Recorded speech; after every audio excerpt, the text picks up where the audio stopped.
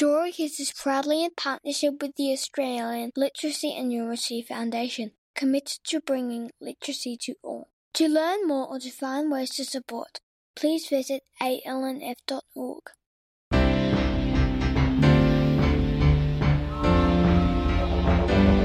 Story Kids!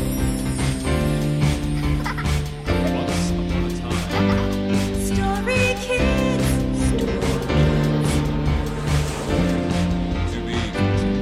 Story Kids! Story Kids would like to acknowledge the traditional owners of country throughout Australia and recognise their continuing connection to land, water and culture. We pay our respects to their elders, past, present and emerging. Welcome to week 4 of season 2 of Story Kids, where we talk to young people about their original stories and bring them to life with amazing actors, music and sound. This week, our story comes from Victoria, who lives in Sydney. She speaks English and Spanish and has 2 pets, a cat, Chicharron, who she sometimes calls Moustache, and a dog, Santo. Victoria went through what lots of us experience. Chicharron the cat went missing for 6 days. She wrote a story about what he might have been up to while he was gone. We're incredibly lucky to have Australian Literacy and Numeracy Foundation Ambassador, the incredible Benjamin Law, to bring Victoria's story to life. Dr. Chicharron, the Counselling Cat, by Victoria. Chicharron went missing last week. It's not like him. He has the same schedule as me. We both wake up at 7 and we're out of the house by 8:30. We come back at 3. He from the streets and me from school. He never spends the night outside. He was born 7 years ago at my next door neighbour's house. They had 2 snakes, 3 big cats, and Chicharron's litter with 3 little kittens. When my neighbour brought the kittens for me to choose one, something really special happened. We let the kittens make the decision. There were 3, all with white paws. They were tiny and fitted in my mum's hand. I was 3, and this was going to be my birthday and Christmas present.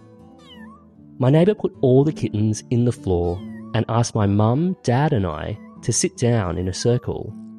All the kittens ran away and hid, except for Chicharron, who stumbled his way to me and started smelling me and giving me little bites. He chose me. He has been my best friend. I tell him everything. When my mum is sad, she sits next to him, and when I had an upset stomach, he sat on my chest making purring sounds all night. He gives you the perfect amount of love. He doesn't ask for much. He sits next to you when you are feeling blue and puts his white paw in your lap and purrs, making everything a bit better. He has a big personality. He only likes tuna in spring water from Aldi and his kibble food. He only eats from his blue dish and drinks water from the sink. But when he was missing and I was worried, I couldn't sleep and my mum was really stressed. This was not like him. He has the same schedule as me. 6 days passed and I cried myself to sleep. My dad and mum made posters and calls. They were sad and worried. Even my puppy, who is frankly not that smart, missed my cat. He sat next to the door like he was waiting for him to come back. Then, in the middle of the night, he is back.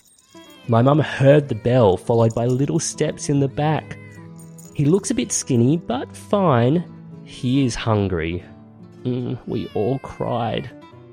Chicharron purred in my bed all night and told me about where he was. He visited my old neighbour who lives by herself and gave her some love on quarantine days. He visited the old fellow down by the creek. He told him he was a vet and now he can't go out because his legs are swollen and his family is far away. He sat with him and listened to his stories at night. He even went to the other side of the park where this little girl lives. You see, he told her everything about me. He played with her for a while to cheer her up. The first day he was back, he slept all day. He didn't even move for dinner time. His vet checked him and he's fine. He thinks he's just tired from roaming the streets all night. But I know what he's been doing. He told me all about the grannies and old fellows and even the little girl at the end of the park.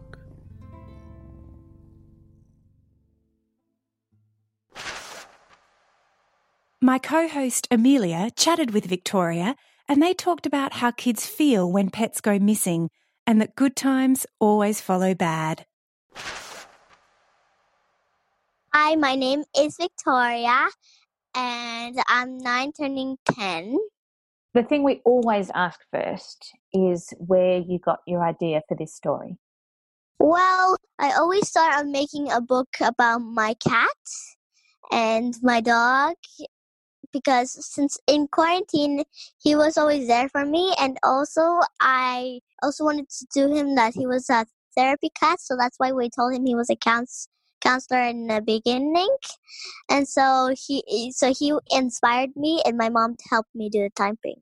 So that was a really big thing because that happened to you, didn't you? That your cat disappeared for 6 days.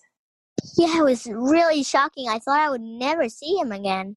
It's amazing. And I think a lot of kids out there probably know the feeling of losing a pet or a pet disappearing and that being a really scary thing. So I'm really glad you've written a story about this.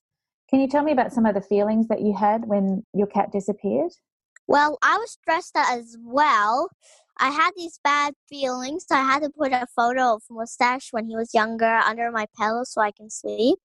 And I had to call my mom to give me a love because I couldn't sleep and keep crying and crying.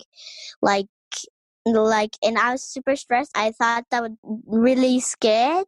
And as you said, all my family is scared. And now that he's back, we're very surprised, confused, but happy. And what does chicharron mean? Well, it's basically like a pork crackling, and we just and I don't know why my parents chose that for him, but it's kind of funny. I really like it. Tell me about the other characters in the story. So your mum and your dad and the dog. Tell me about this dog. Well, this dog, we got him back in quarantine, and he was very nervous, little, and back then, but now he's a lunatic. What's the dog's name? Santo. It usually means saint, but we named him after a Mexican wrestler. So even the dog really missed the cat because when a pet goes missing, it can put a hole in the house, can't it? Yeah, it doesn't. It's missing a piece of the family. And so you've really drawn this whole story from exactly what's going on in your life at the moment. Lockdown, the cat, the dog, your parents being at home, missing the cat. But then we've gone into this other fantasy world where we find out what's happened to the cat when he's gone missing. Yeah, like resolving a mystery of when happens to missing pets. Did you change anything about it as you were going along? Well, I was going to make it like a little world story, but then I thought maybe I should reverse it into a real life story with a little bit of mystery and resolution. And why did you make that change? Because it's sometimes important to learn of what's happening in real life than just living all the time in a fantasy world. But you can also add a little fun with it by mixing around the story. You know, as you were talking, I was thinking your story is such a good reminder about that good times always follow bad times. So you spent this week really crying and really upset and so worried, but the cat was okay and the cat came back. So after darkness, there's always light. Thank goodness Chicharron made it home safely. Have you ever wondered what your pet does while you're out of the house? Maybe you could write a story about their adventures. Tune in next week as Virginia Gay narrates the second chapter of a story started by Edo and Gabs back in Season 1. Make sure you subscribe so that all of our new episodes are there in your feed as soon as they're released. Story Kids was written and created by me, Amelia Christo, and Verity Hunt Ballard in partnership with the Australian Literacy and Numeracy Foundation. It is produced by Russell Goldsmith. Many thanks to the marvellous Benjamin Law and our big-hearted author Victoria. Until next week, thanks for listening, and remember, there are so many ways to be a story kid. Story Kids.